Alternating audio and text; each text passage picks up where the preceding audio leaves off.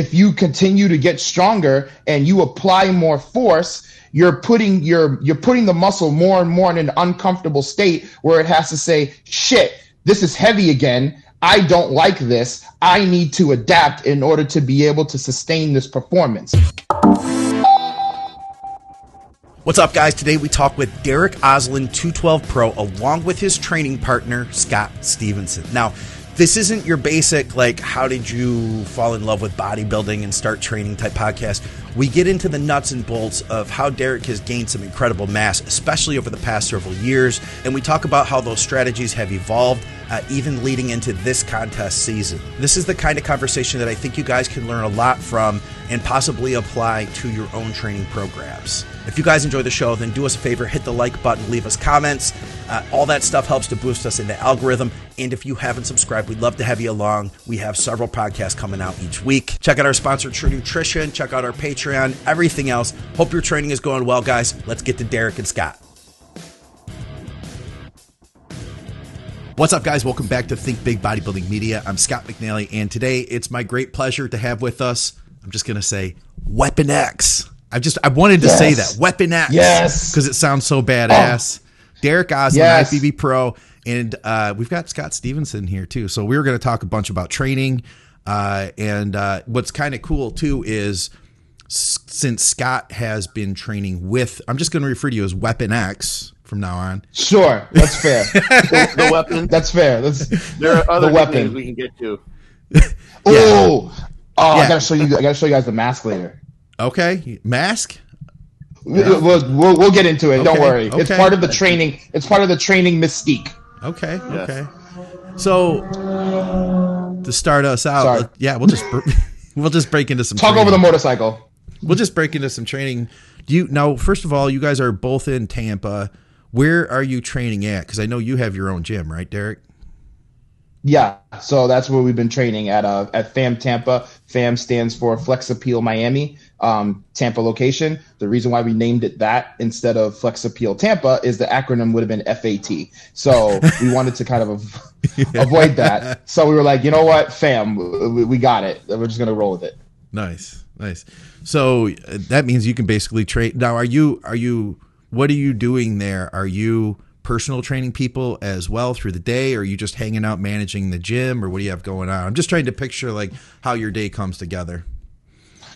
So me and my fiance Anastasia, we both own and run the gym, and we both also coach and train clients as well. So I have my own client schedule that I adhere to. She has her own client schedule, and we try to overlap it in a way that, like, when she has a break, she can come home and kind of hang out and rest or whatever. And then when I have a break or when I'm done for the day. So, like, we're kind of a little bit opposite, but we try to organize it in that fashion.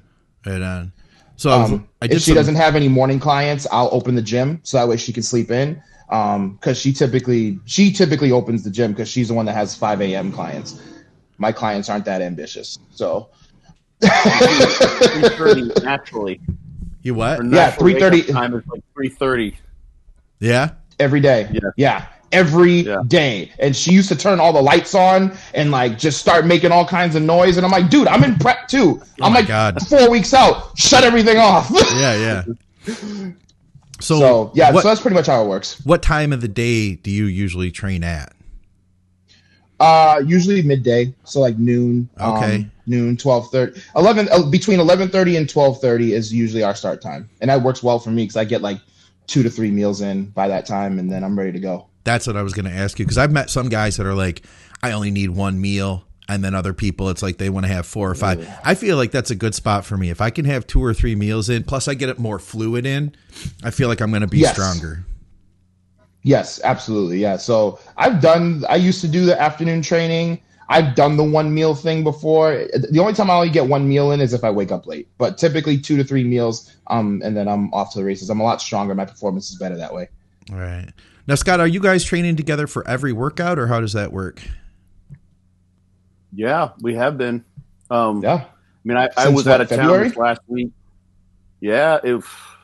How long? I mean, I'm trying to think. It was basically like 14 weeks, something like that, close to. because we did almost the mountain dog training 2 times 8 week stints. So yes. Yeah, you're right. You're right. Yep. Through, so it's pretty close. Yeah. And this last week, I've been trying to recover with all the injuries that I self-accumulated that I brought on myself because of having too much fun training with, a guy like 1/3 my age. Because I'm like 105 now. Stop it! In bodybuilding years. Yeah, but it was pretty much every day. It was just too much fun. Yeah, we had a blast. That's cool. Oh, so how long have you been mountain dog training for? For that amount of time. Oh, okay. So, but before that, I was following more. So I did my own training programming for the last 2 to 3 years prior, and I was following more of the Jordan Peters approach.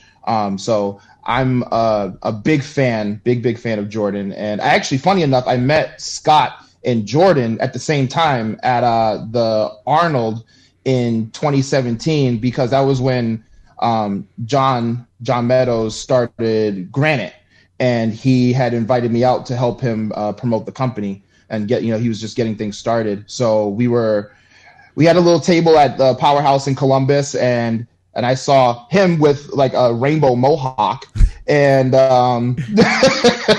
and Jordan, who was full off season. I'm pretty sure he was over 300 pounds at that point. And I'd never seen a human being at my height that big. I was like, who the hell is this guy? So so John introduced me to Scott, introduced me to him, and Jordan has been both of them, Scott and Jordan, have both been friends and mentors to me pretty much since then.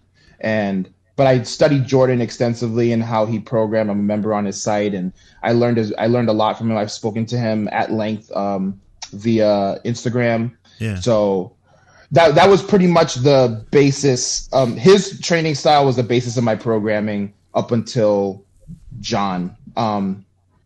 I'm assuming you want to know why I brought John in. At that point. I'll get to that. I'll get to that because I got some background here. I've got some research. All right, let's follow the script. The script. I got some research here. So 2018, you were 196 on stage at Tampa. Wow, you're good. 2019, I know more than you. No, I know more about you than you. No, and then 2019. So that was 196 to 212 the following year. That's an incredible. No, I'm wrong. Almost. No.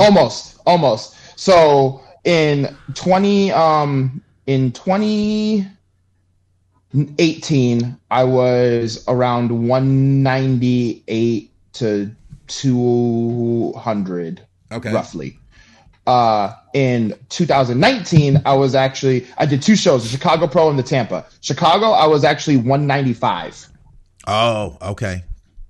Yeah, so I was 195, and then we tried a fuller look for the Tampa Pro, and I was 199. Okay, well, I blew it then. I blew it because I thought I was just a year off. So, and then where are you at now? And then in 2020. The lowest I weighed was 210. Okay, that's where the jump was. I got you. Yeah, so 2019 to 2020 was the jump. Okay. So how did that happen? It sounds like that's from the training style that you adapted going into progressive overload. That's my guess.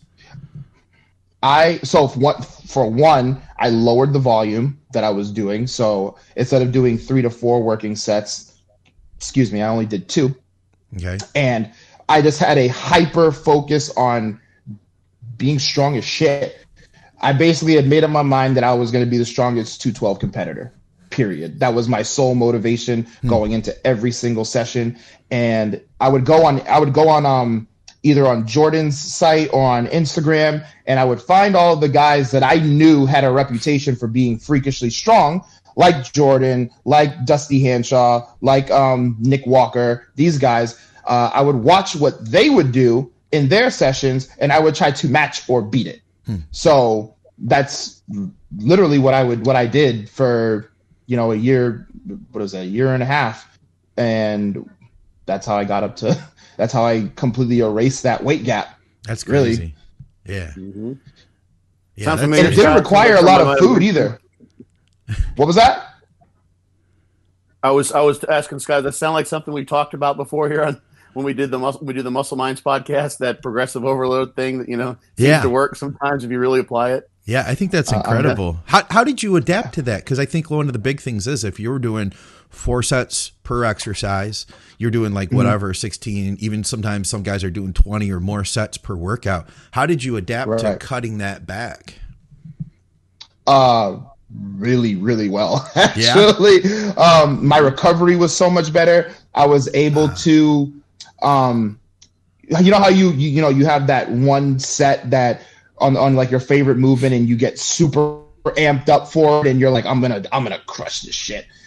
I was able to kind of harness that and be able to do it throughout the entirety of the session. So like every single set that I went into, unless there's, a more technical type of movement, like a barbell RDL, for example, I can't get super amped up about. I really have to be focused and locked in on my technique in order to get it right.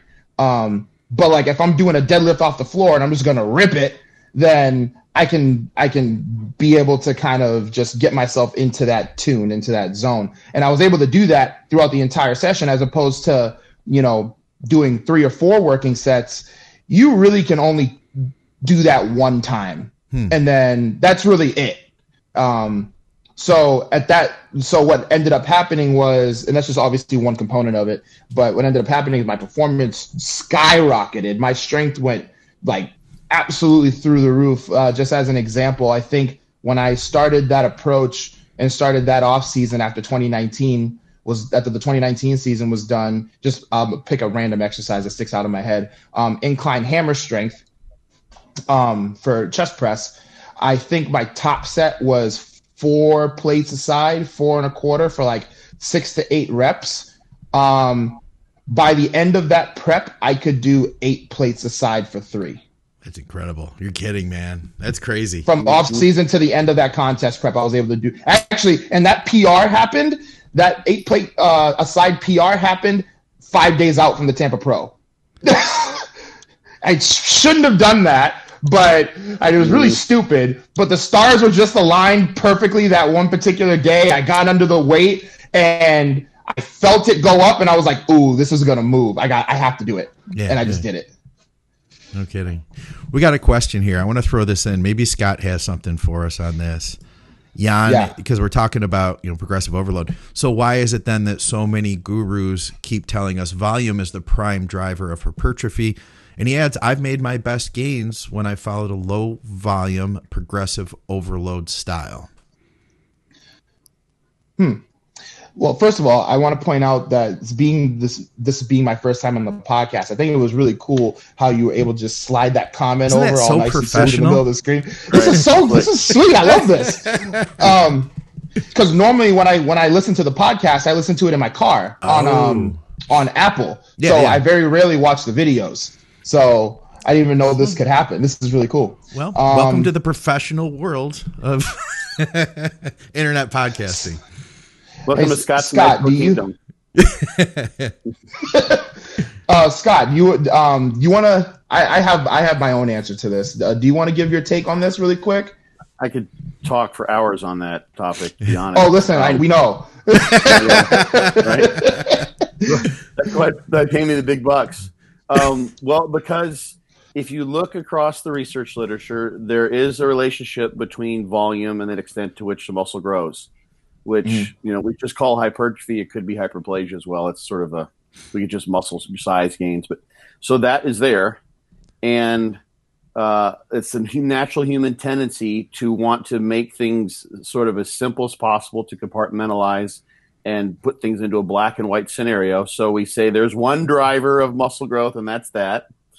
And so another reason that pops to mind is doing studies, and this is actually demonstrated by the research that has lent some evidence to this idea that people do leave lots of reps in the tank. The reps in reserve that people estimate they have is much higher than, or much lower than, the actual reps in reserve when they're pushed to a true failure point. Is that getting people to train as hard as what you're talking about training is going to be very difficult, especially with beginners. Maybe not even safe necessarily. Right. So, and progressive overload is going to like, and you've also got this ceiling effect with gains with beginners where they're going to just be making gains almost every time they do an exercise. So you don't have to push the progressive overload. So that's a tough thing to test.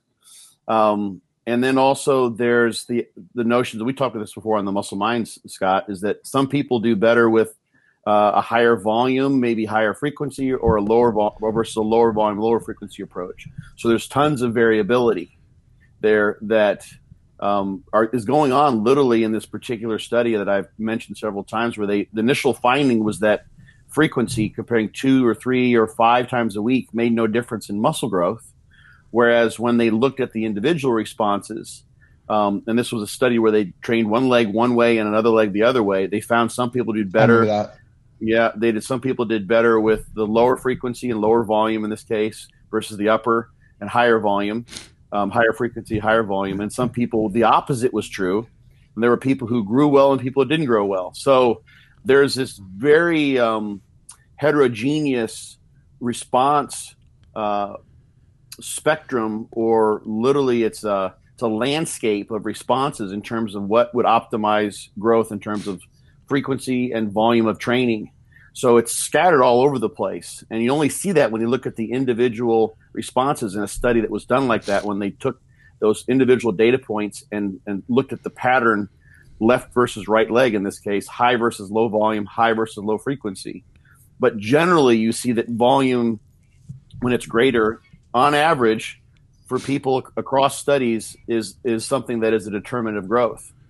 So I'll stop with this. So who is to say that progressive overload does not contribute to muscle growth? It's built into every single study. You read the methods sections, that's what they do every single time. They don't just say, okay, we're going to go with 90% of your 10 rep max or 12 rep max and do 10 sets, and just so you're at 120 pounds, we're going to stick with 120 for the next 3 months. They progressively overload them and test them repeatedly. So testing to determine whether progressive overload would be the quote unquote driver of muscle growth, it's just a given.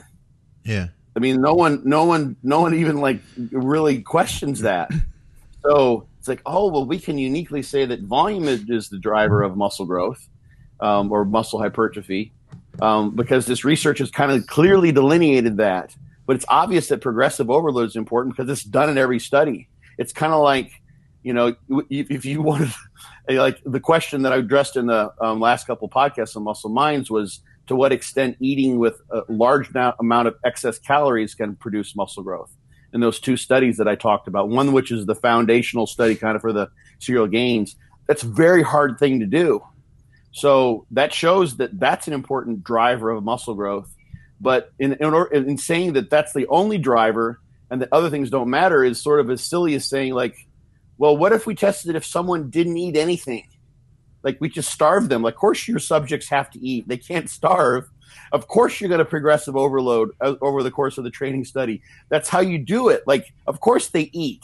That's how it goes if you want to stay alive during the course of the 12-week study. Yeah. So that testing whether progressive overload or muscle or volume of training is more important is a difficult phenomenon, and it's going to differ depending on the person. We know that from some of the research that looked at those individual responses.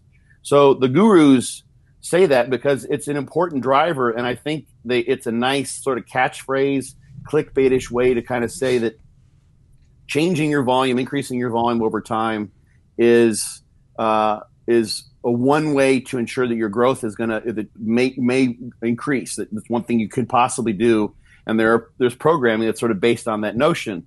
So when you call it the driver, that makes you think, well, that's in the driver's seat, and that's all that matters. But it's not. So those are half a dozen reasons why it's said that way, I think. I'm gonna give my take on that really quick. My belief. Have you read McNally? Have you read Brad Schoenfeld's book, The Science and Development of Muscular Hypertrophy? No, I have not.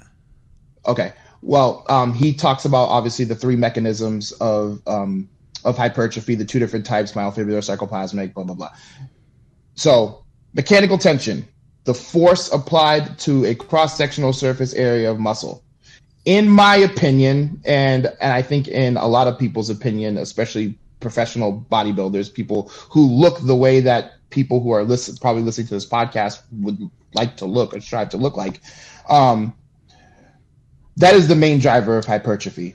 So that is progressive overload. The load that you are able to move for sets and reps increasing over time, because the load is what's providing the force on the muscle, is what's going to provide that novel stimulus. Now, gurus will say volume because volume is an easy way to provide a novel stimulus. Just add more sets. More is better.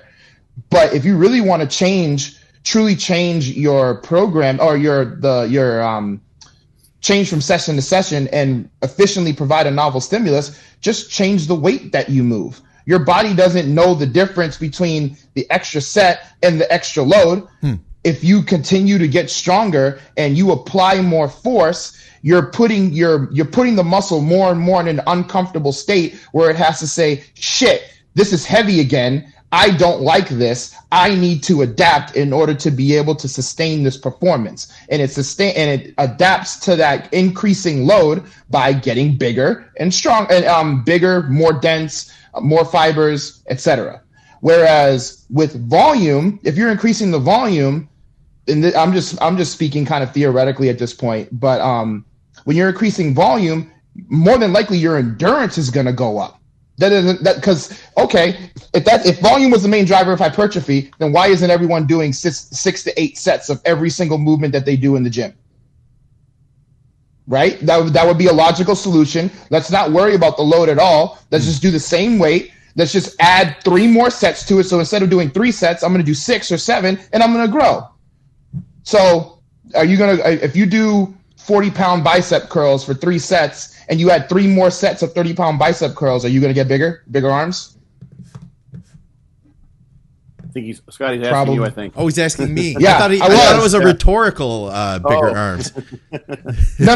This is an interactive discussion. I need you to participate, McNally. Damn it.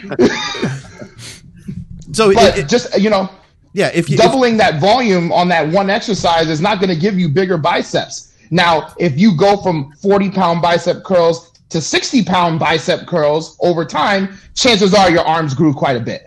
Yeah. And that's been my thought process on it. Mechanical tension, main driver. Okay. So in that case, what led you? So you obviously you found something that worked really well. And that's where I'll come back to the mountain dog training. So what made you decide to shift directions then for this next phase? So a couple things. One, I realized very quickly that the things I was able to do in the gym from a moving weight standpoint, obviously with good rep execution, was I don't want to sound like I'm like boosting, like talking myself up or stroking my ego, but I was doing pretty incredible things. And I knew I was also getting to a point, or I maybe would get to a point pretty soon, that what I was doing from a weight standpoint may exceed my skeletal structure and connective tissues ability to actually handle it. Yeah. Okay. Right? So risk management is basically what I was thinking. On top of the fact that I'm like, okay, I don't know, my strength is still going up. I don't know how much more this is going to happen.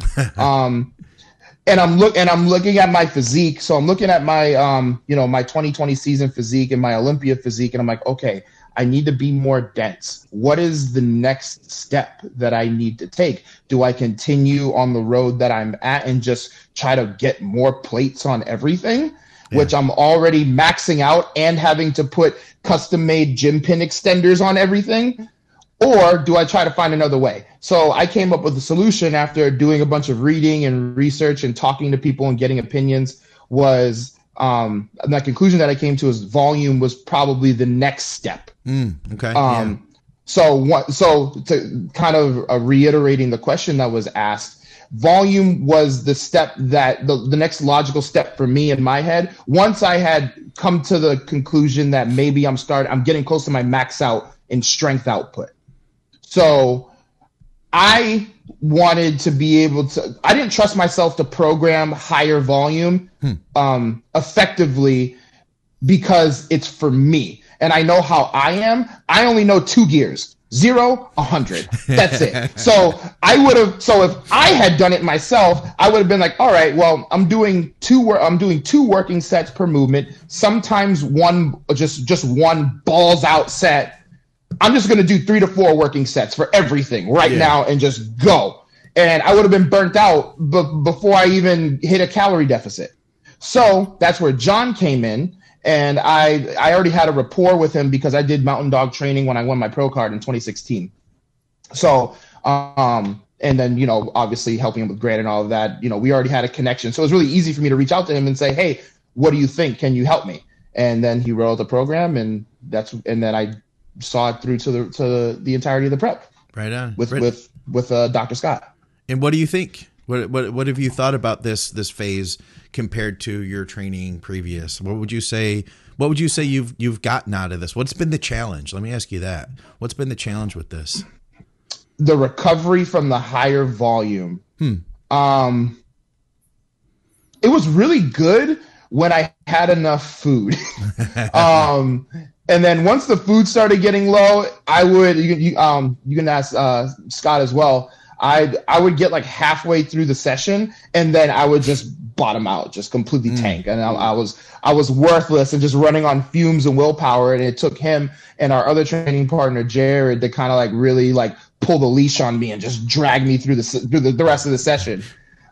Whereas with the lower volume, I was able to sustain a really high performance pretty much from beginning to end of the session, even when I was in a severe deficit and close to the show. My endurance definitely, again, when I had enough food, my endurance definitely went up in terms of my ability to sustain a higher performance with those extra sets. Now, the negative, because I've actually given this a lot of thought.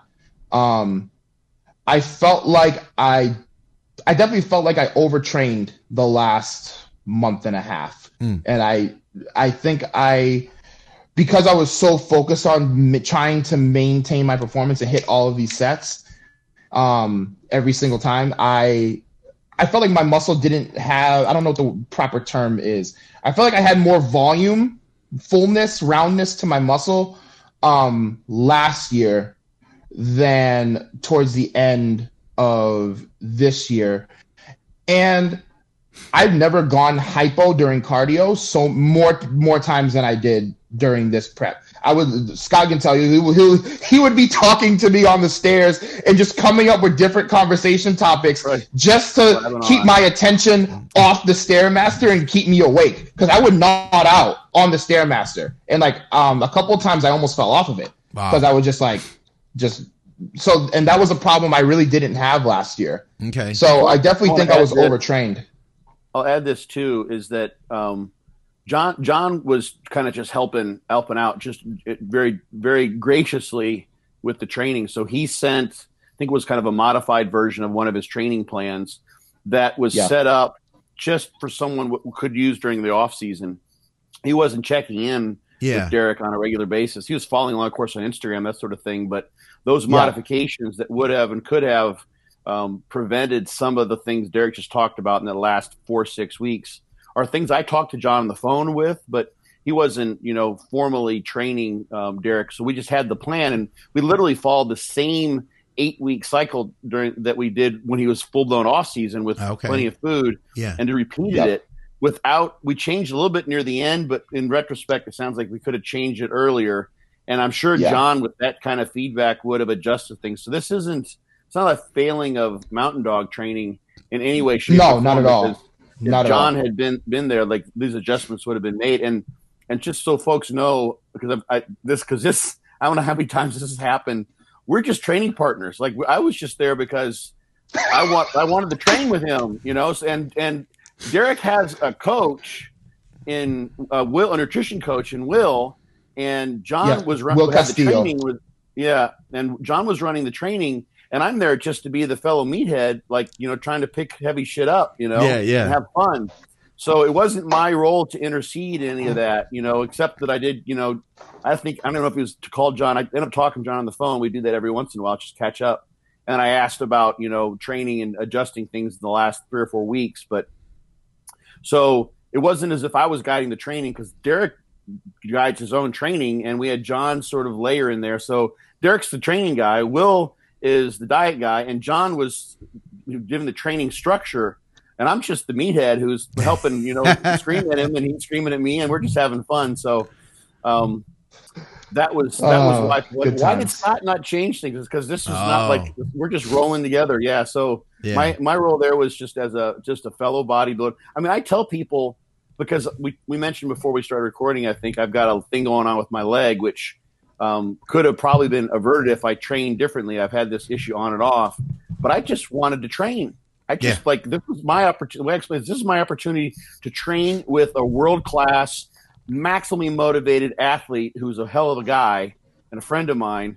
So I just like, why would I, pass that up? Like I'm a bodybuilding fan and a bodybuilder first and foremost. You were a bodybuilding nerd, an OG bodybuilding nerd. So yeah, how could you not? I'd be the same way. I'd be limping right along with you right now.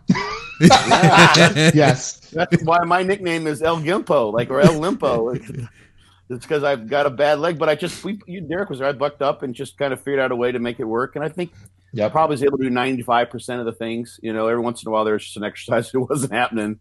But otherwise, we had fun. So that was why, so we live and learn from this kind of stuff. So next time, like if we're in this situation again, I might say, I'm like, hey, let's pull back a little bit. Yeah. And then I think I would be basically telling Derek what he already knows, not anything new. And then, you get a better outcome the next That was another role that Scott played as well, was being my brake pedal. I don't need a gas pedal. I'm very good at that. All by myself, I will stay in 7th gear the entire time, even when I'm not supposed to. Scott is the one that was supposed to be keeping me from doing dumb shit towards the end of prep. Every so often, most of the time he'd stop me. A few times he'd be like, "Nah, just do it."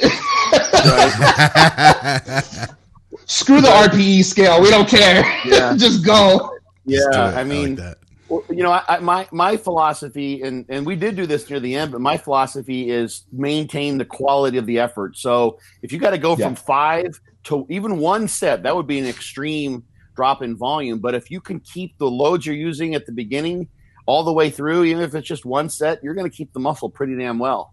Now your energy expenditure might suffer. You have to adjust some other things, but as long as you can do that. So I'm all for maintaining and just pushing the pedal to the metal in the gym all the way through. So it was just hard for me not to project my desires onto Derek and say, fucking do it, man, go for it.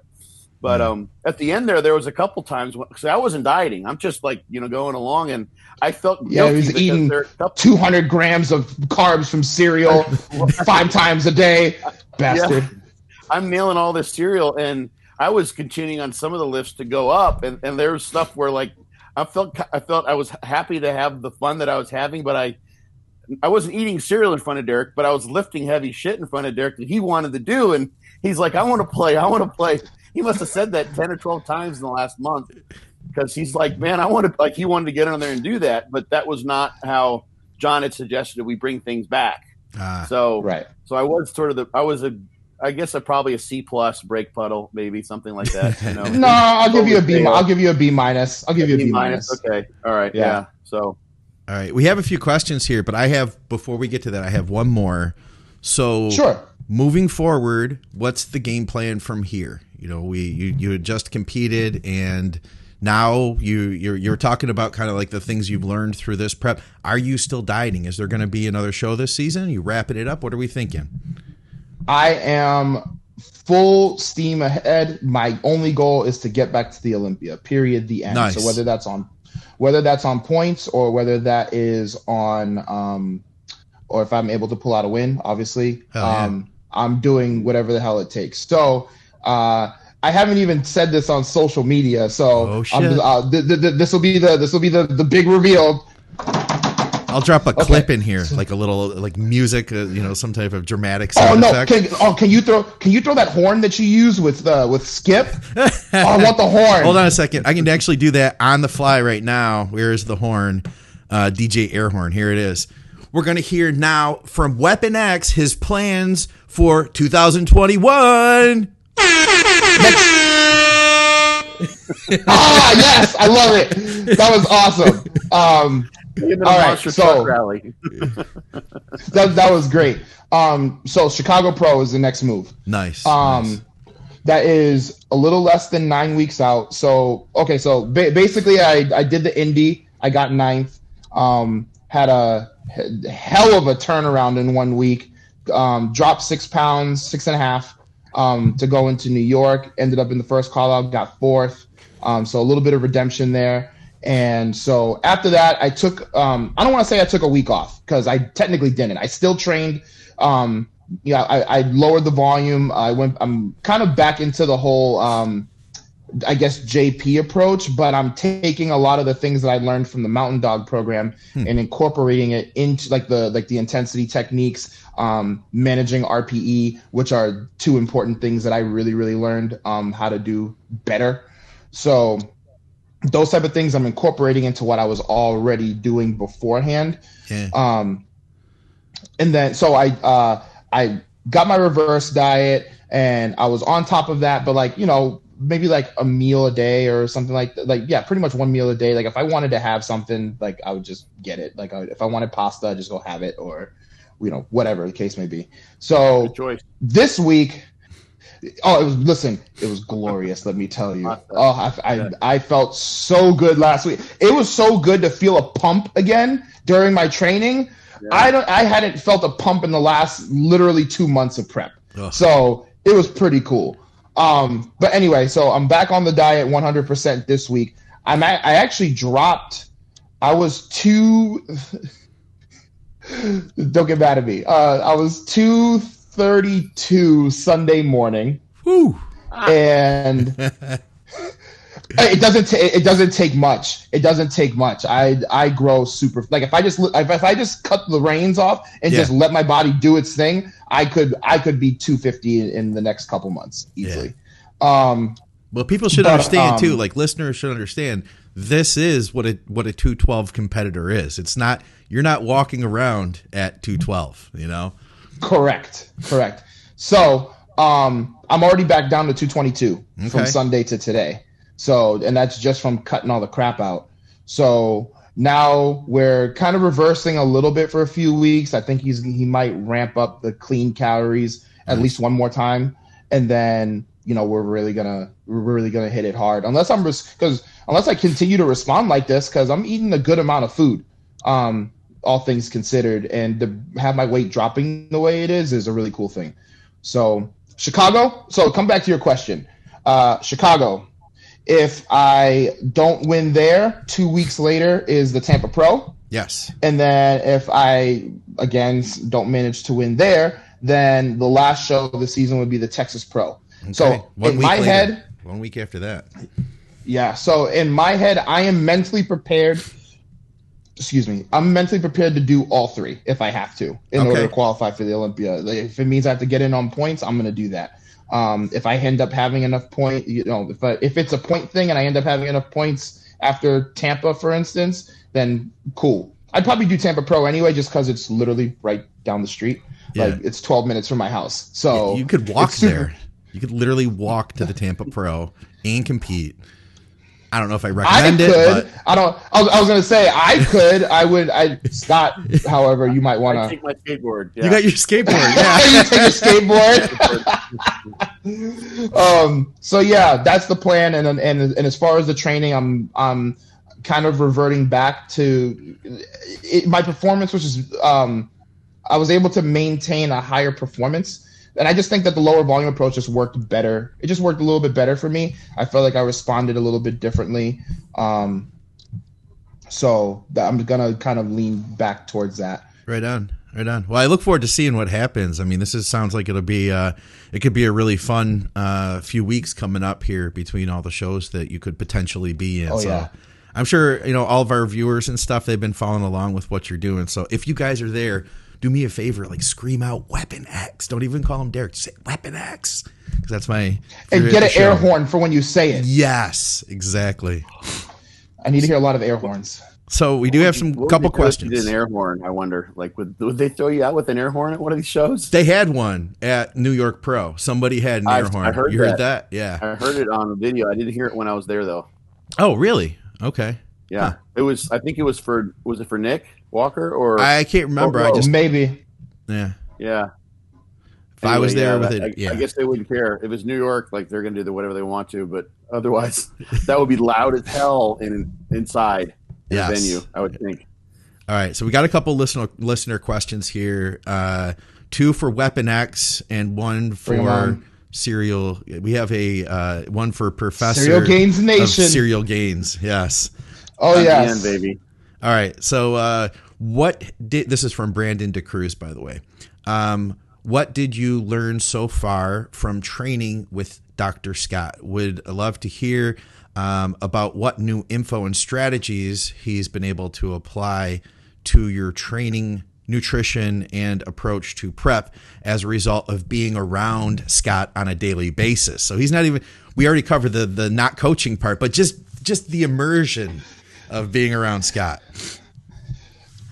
So from a direct application approach in terms of the training, with the addition of all the intensity techniques that we utilize, one big thing that I learned from Scott is how it's really a skill set of when you get to that intensity technique. So if we're talking about like an iso hold or partials or whatever, how to extend that set longer than you really think you can. And I guess to give a simple answer, it kind of involves going into almost a meditative state. It's a switch that I just kind of had to flip on and off. So like when I'm doing the actual full range of motion reps, I'm completely amped up, turned all the way up. I'm going for broke. And then we get to the partials or the hold. It almost, I don't want to say it looks like I'm falling asleep or anything like that, but I'll literally just close my eyes. My entire facial expression will change and I'm just calm. And I almost go into this Zen state where like I could probably do these partials or that hold I feel like I could do it forever. Whereas if I'm like gritting and making all kinds of noise, I found that I couldn't hold that intensity technique as long. Okay. So flipping that switch and just being a little bit calmer during that part of the set made me more efficient at executing those intensity techniques. And then I'm very animated and very aggressive when it comes to my sets, more than pretty much anybody that trains at my gym. So it was very refreshing to have someone there who is just as crazy as I am, and would yell obscenities and the like at inanimate round objects with the number 45 on them. Yeah, baby, that's what it's about. So, come on, motherfucker, who's your daddy? If I had $1 for every time I heard that. Or I'd look at the weight and be like, gravity's my bitch. Like, and in fact, the first day that we trained together was legs. And he walked in and he goes, Derek, you know I'm gonna dominate your ass today, right? And I was like, not if I make you my bitch first. That's pretty much how we started. That's how we set the tone, right? That was the first words that we exchanged at the beginning of the training session, and that pretty much was the mood for every single session that we did. So having someone just that could match my intensity level was extremely, extremely refreshing. I didn't have to be the one that brought it all the way up like that. I kind of had help. So that was really cool. And he has great jokes. Yeah, they're awesome. Like we're talking like Vegas is calling me on a daily basis. Bring your act out. You'll make millions in nobody's world. All right. Now, I'm not sure what this one means, but I think you guys do. Are cashews anabolic? And if you could, how would you include them in your prep? What's up with this? All right. All right. So I did a post not too long ago. It's a pretty long one, McNally. So you'll have to hunker down to read it. But basically, I was talking about managing your mental and emotional health during a prep, and how during this prep I had one specific key moment that really kind of got the best of me. I was doing a lot of cardio. I was eating very little food.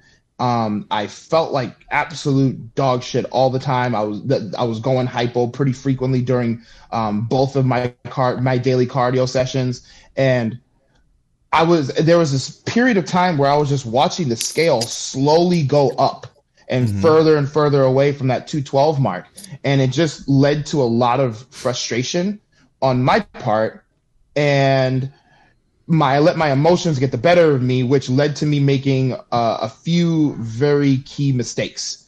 One was in response to one of those hypo episodes, because it happened and it carried over into my car ride home. And I was like, I'm not going to make it home. I need to do something. And like my hunger was through the roof. I was agitated. Like there was a lot of things happening at the same time. And then next thing I knew, I went to CVS to go get like a diet beverage, like a diet soda or something, just to like give me something to like make me feel better. And the next thing I knew, I really love cashews, and I can't really have them in the house when I'm in prep because I will eat a whole jar of them. And that's exactly what I ended up doing. I bought a jar of cashews, and I was like, I'll just take 1 or 2 handfuls. It'll, there's some carbs in there, and it's salty and crunchy, and it'll just make me feel good because I'm really pissed off right now at feeling like shit and watching my weight not cooperate. Yeah. And then next thing I knew, the whole jar was gone. So I talked about that in the post. Plus, I was like, my weight's not going down. You know what? I'm just going to cut all my food. I didn't even tell Will found out eventually, but I didn't tell him that I did this. I had cut all my food in half. I was eating like 3 ounces of tilapia and like 5 asparagus stalks every meal for like days. Oh my God. Trying to I was barely drinking water. Like I was drinking like 3/4 of a gallon of water on a good day. Yeah. And I was sweating out probably 1.5 gallons. Yeah. So that was almost a prep fatal mistake, because obviously I'm dehydrated and I'm not giving my body the water that it needs. So it was holding. So the thing that I was trying to prevent, I was actually exacerbating more and more. So that was the post that I did, and that's where the whole cashew thing came in. Cashews are great. They're amazing. Just not 2,000 calories of it all at one sitting. What do you think about 20 grams? How about like cashew butter? Are you a fan? You ever have that? Yeah. That stuff's amazing. Oh man, I love it, but I like the cashews better just because I like the texture and the saltiness. Yeah. I'm and I usually don't crave it until I usually don't crave cashews at all until like the last 4 weeks of prep when it's really hard. Yeah. So normally I don't have that issue, but I was just not in a good place emotionally, and it just kind of got the best of me. Right on. All right, I got one more here, and this one is for the professor of cereal. Look at that, we did it again. Oh my God, is that a senior dissertation? This is Jeremy Jason. I gotta give him another shout out because he looked fantastic. How's it going, Jeremy? He followed Scott's book, and he got his natural pro card just a couple weeks ago. So shout out to him. Congratulations. Yeah. Congratulations, Jeremy. That's awesome. Yeah, he was shredded. Absolute dice. Okay. I'm going to check out his profile. All right. Cinnamon rice Chex is my jam. It's my favorite to skip load on, and it's my go-to for glycogen loading before a show. In my mind, I figured a rice-based cereal would be superior to be a superior source over wheat, oat, or corn-based cereals. Am I splitting hairs here? I just really think that rice cereals would trump over the others. What are your thoughts? Thanks, fellas. Can I say something? You're our guest. Yeah, I want this. Take it, man. Well, first of all, I'm confused as to what skip load is. Do you guys know what that is? Yeah. Also known as Ken loading. How about that? Okay. All right. Yeah.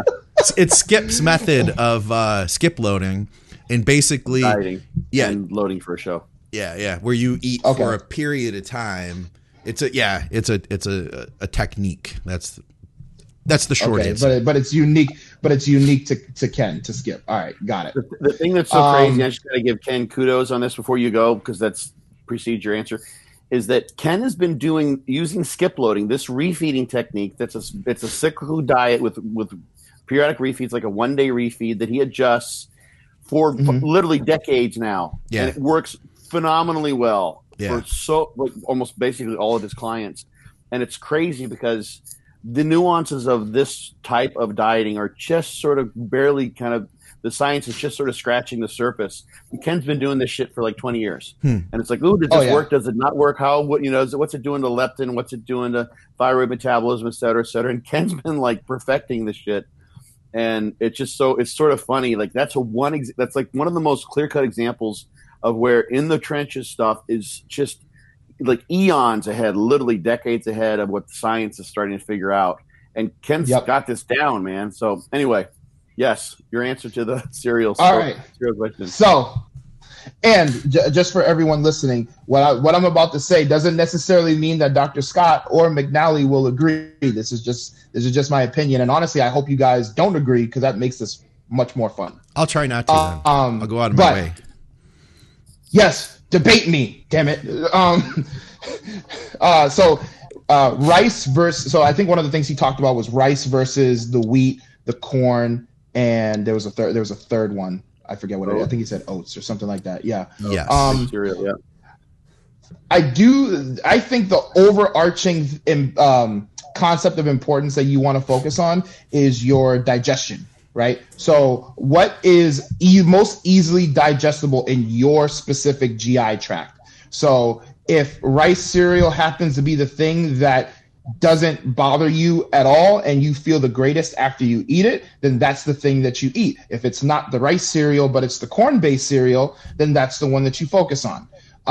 If they all digest really well, then my personal opinion is if you are in off season and a calorie surplus and your goal is just to get those calories in and hit those macros, which one you pick, I don't think really matters. If you're in a contest prep, it's probably better to stick with the rice-based cereal, just because as you progress through a contest prep, you are more likely to encounter digestive issues. And typically across the board, rice-based stuff will digest a lot easier than all the other categories that you gave.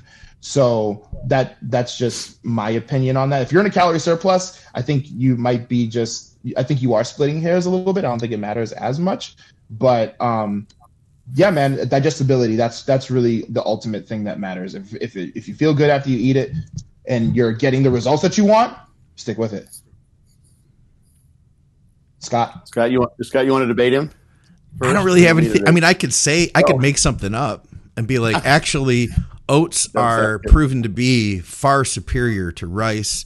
9 out of 10 studies. Right. I got nothing. I would say it's like an ad for Trident chewing gum, or 4 to 5 dentists approve. Yeah, I would say this. I would say the number one thing is, especially going into a show, is don't change anything. So that if the rice was working, then don't switch from that. But I try to stay away in general from wheat-based products. I find I would rather just eliminate that if possible, moving into a contest. So I would prefer, out of all that stuff, I would think it would probably digest the most easily too. If another one was oat-based, that's going to be a fermentable fiber, right? And I could see potentially people having more issues with that than rice. So process of elimination, I think that I also agree.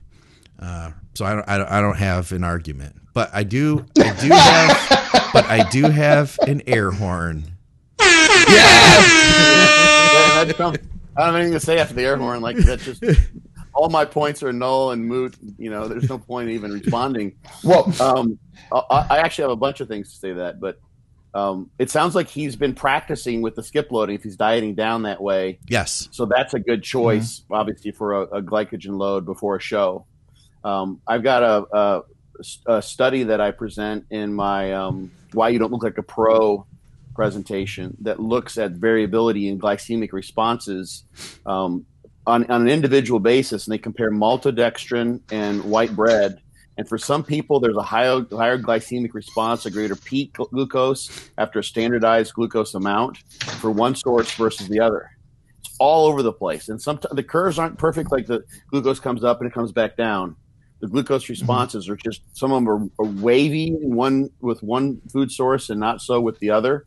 So there's so much biological individuality there. It's crazy. One of the things, if you're in a jam, in terms of, pardon the pun, if you're trying to get glycogen loaded as fast as possible, you'd want high glycemic response and a high insulin index. After most of the studies, this is mainly with endurance training, with glycogen repletion, if you're really, really low, it doesn't matter, after the 6 or 8 hours, pretty much, what kind of carbs you're taking in. But when you're looking for like maybe 1 or 2 meals or rapid glycogen loading, like if not that he would probably do this, but if let's say you wanted to load up quickly right before a show, like you weighed in and you want to use cereal as one of your quick glycogen loading sources, then the one with the highest glycemic index and highest insulin index is going to be your best shot. If funny enough, look up Frosted Flakes. It's on a lot of the glycemic index lists, and it's like I was going to say Crunch Berries. Yeah, Crunch Berries, I don't know. But Frosted Flakes, wheat-based, it's like 65. Huh? And my guess is that's maybe from the high fructose corn syrup that they use to spray on there. Like you can see like the white, all that white, stuff. Yeah, the shininess. Part. That's a good part. Yeah, I think that's high fructose corn syrup, in powdered form. So that's one thing to look at, but you have to measure it for yourself. And yeah, Derek, what you said about the gut, like holds true. Absolutely, for sure, no matter what. So like what Scott, you said, same thing about, it's funny, like cereals were like, say, like, oat-based cereal, but if you look the cereal or if you dig into it, it doesn't really mean that like whatever the flake is or the piece is entirely made from oats. There's a couple, I make fun of these when I do the Cereal Gains Nation posts, is like you'll see like say that with 3 oat times. Clusters. Yeah, Cereal Gains Nation post with oat clusters, and it like contains real oats. And like if you look in there, it's like wheat flakes with these little itty bitty like oat clusters. And it's like, is that oat based? Like how much oats are actually in there? Yeah, so it's the last ingredient line.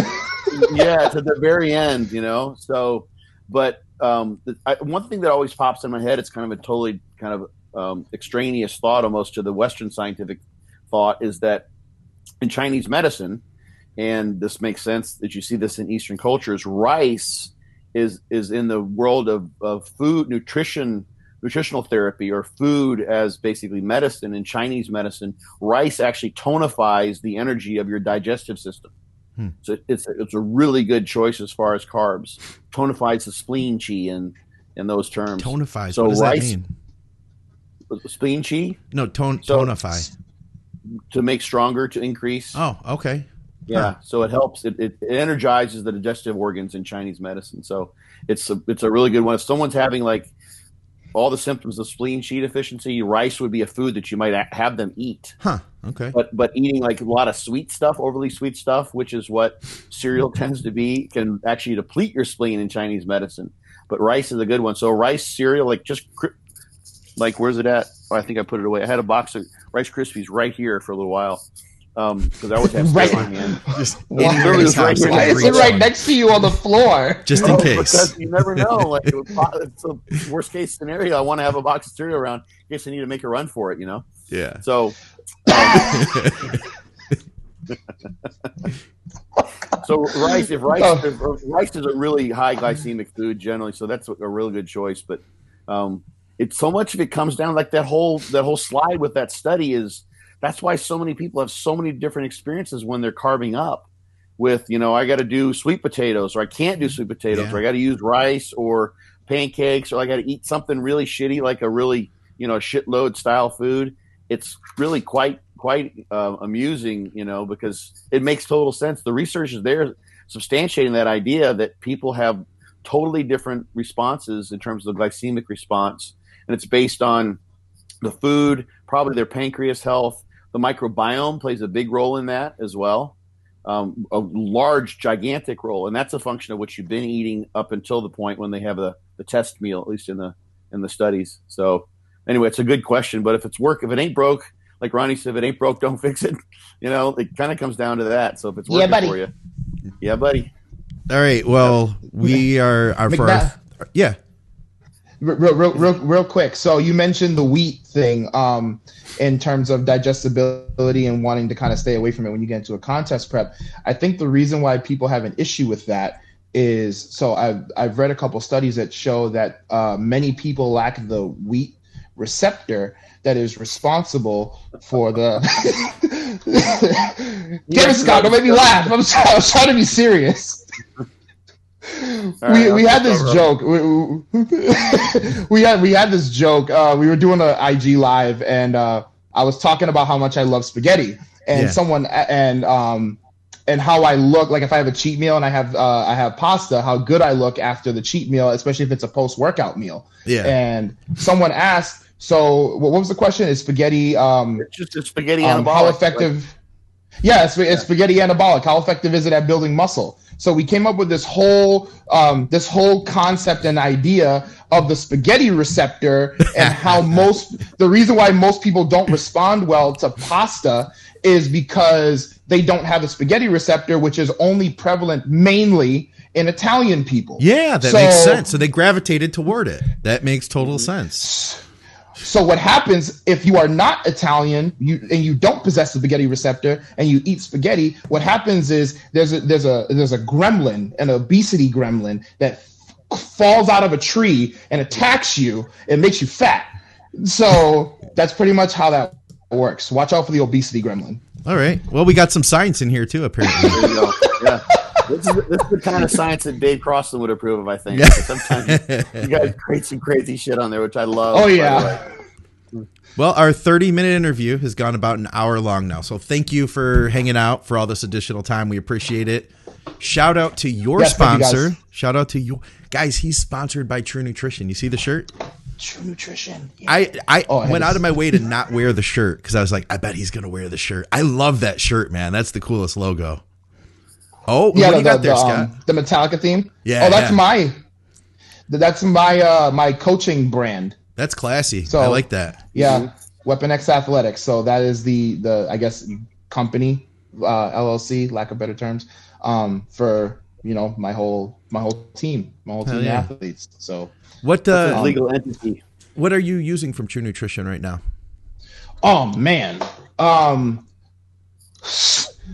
I literally just used the TrueMD's GDA like right before we got on the on the podcast, so I could with my meal. But I would say my favorite products, right? Because I'm using like the alpha lipoic acid. I'm using the L-carnitine tablets. I'm using the L-arginine. I got the glycerol monostearate. Nice. I have the creatine. I have all that stuff. But I would say my favorite products are the powdered muscle and the True EAA Plus. So the powdered muscle, for those that are curious and want to know, it's an intra supplement. It's 35 grams of carbs and 11 grams of protein per scoop, and I usually use 2 for when I train, and then I'll add the True EAA Plus to it, which has 10 or 11 grams of essential amino acids, and it also has a performance blend. It has citrulline malate, I believe it has glutamine in it, it has beetroot powder, and a bunch of other stuff for performance, vasodilation, etc.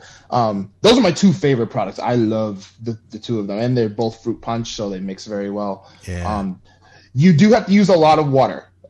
So it'll definitely force you to stay hydrated because the powder is very dense. So if you're not using enough fluid, i.e. probably a minimum of like 40 ounces, it might like chalk up on you a little bit, but the taste is phenomenal. And I have had the greatest performance on those products, even when I was in a deficit. That's great, man. That's cool. That's cool. And I have the J-Flex as well. Oh yeah. I've been using that since I had torn my shoulder, which was like I can't even remember now, 8-10 months ago. It's a great product. I like that. I actually got the J-Flex because of you, You're McNally, kidding. because I was listening to I was listening to one of the Muscle Minds episodes a few months ago, and you were talking about how you had an injury and you had been using the J-Flex for about 2 months, and you were able to do, after those 2 months, there were a bunch of movements that you were able to do, like pressing movements that you were unable to do prior to using that product. Yeah, I'm getting back into it, thankfully. So, yeah. What about now? If people want to follow you, of course, everybody's another plug. That's important. I think. Should we talk about the new Weapon X line that True Nutrition is coming out? The Pasta Power line. You're kidding me. The Pasta Power. Oh my God! Here we go. Yeah, the spaghetti fuel is going to be a carb powder that's going to come out. I think the first 2 flavors are going to be tomato basil and then oregano, something like that. I didn't even know about this. I know. We're gonna come out with a bar. It's just gonna be dry. Right. It's just gonna be dry uncooked spaghetti wrapped in a rectangle. Right. wrap beef jerky for the extra protein. Yes. Keep an eye out for those products, guys. We are coming out with. I've been talking with the guys over at True Nutrition, and we are coming out with 3 products that are going to be Weapon X themed. And by Weapon X themed, I mean, like, I actually went through and customized and formulated them myself. Hell yeah. So that they told me they're all in production right now. So I can't say just yet, but first of many. Nice. They're giving me a little bit of free reign to give some ideas, which is really cool. That's cool. I love that. I'll keep my eyes peeled for that. I'm sure everybody else will too. What about contacting you, following you? Of course, there's the Instagram. Is there anywhere else that people should go to for like your coaching or anything? So obviously, Instagram is my most active platform. So that would be the best place. That would be one of the best places to reach me. So that's at WeaponX_IFBB Pro. Obviously, I'm on Facebook as well, which is just my name, Derek Romar Aslan. I'm getting my YouTube back up. Nice. So, but, I still got to produce a little bit more content before I feel comfortable really promoting that. I just started my own little podcast as well, which I put up on SoundCloud. I have a few episodes out. Oh, cool. I've called it the Weapon Excellence podcast. You'll be a great host too, man, because you've got it. You got the energy, you got the personality, and all that. Yeah. Thank you. I appreciate that. So I've pre-recorded a bunch of episodes. So I'm going to be putting them out slowly, probably 1 or 2 a week. What else? Oh, and then my website, wxathletics.com. If you want to go and look and see what the brand is all about, what I do from a coaching standpoint, clients, testimonials, daily blog, articles that I've written, so on and so forth. Nice. Oh, and I wrote a book. You're kidding. I was trying to compete with Scott. What's your book? It worked. Actually, I think I might have a copy lying around somewhere. Anastasia's here. Hi, I love you. Would you mind grabbing my book that's in the other room so I can just flash it really quick? Even though I'm disturbing her meal right now, she's very upset with me. But I called it Muscle Building Decoded. Basically, it is about exactly what the title says. It's the basics, what I felt are the basic and foundational concepts and ideas of building muscle. I actually one of my references is actually Dr. Scott's book. Among I have 10 or 11 other references. It's 100 pages long, roughly. And basically, I wrote it from the perspective of if I was a young guy, if I was re-beginning my bodybuilding career. Yeah. Thank you. Here's the book. Nice. Wait, a little bit to the other side. We didn't quite see it. Oh, go right the other direct. There we go. Okay. Cool. Okay, so I hope you guys got a good view of it. So basically, I was just like, okay, if I was a young guy just starting out, again, what of all the things that I know now, what do I wish I knew back then to implement that would have propelled me forward even more and even faster had I been privy to this knowledge? And how would I have wanted it delivered to me? So Yeah. that's how I wrote the book from that perspective. So it is nowhere near as dense and in-depth as Dr. Scott's Be Your Own Bodybuilding Coach book, which I have read twice now. And if you don't have that book and you're into bodybuilding, you're a complete idiot. Just saying. So best book I've ever read. Even though I just flashed my book on camera. If there was one book that you could get and never buy anything else, it is Dr. Scott's Be Your Own Bodybuilding Coach book. That thing is incredible. Expect your spaghetti delivery tomorrow, Derek. Thanks for that. You're welcome. But yeah, so I wrote that last year. So yeah, that's everything. I don't think there's anything else. Obviously, shout out to to the other side, True Nutrition for taking a chance with me, making me their featured athlete, and really showing some immense faith and support, and really helping me through this season to try and get to the 2021 Olympia. Like I've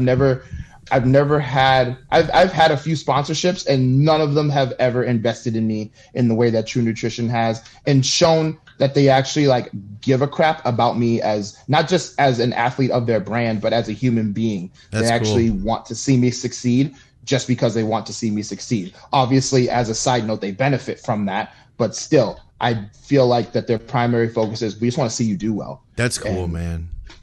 Yeah, so it's really awesome. Yeah, that is. Well, we appreciate your Discount time code over there, You what? Derek. Discount code What's for that? Derek at discount code. Oh, True yeah, Nutrition.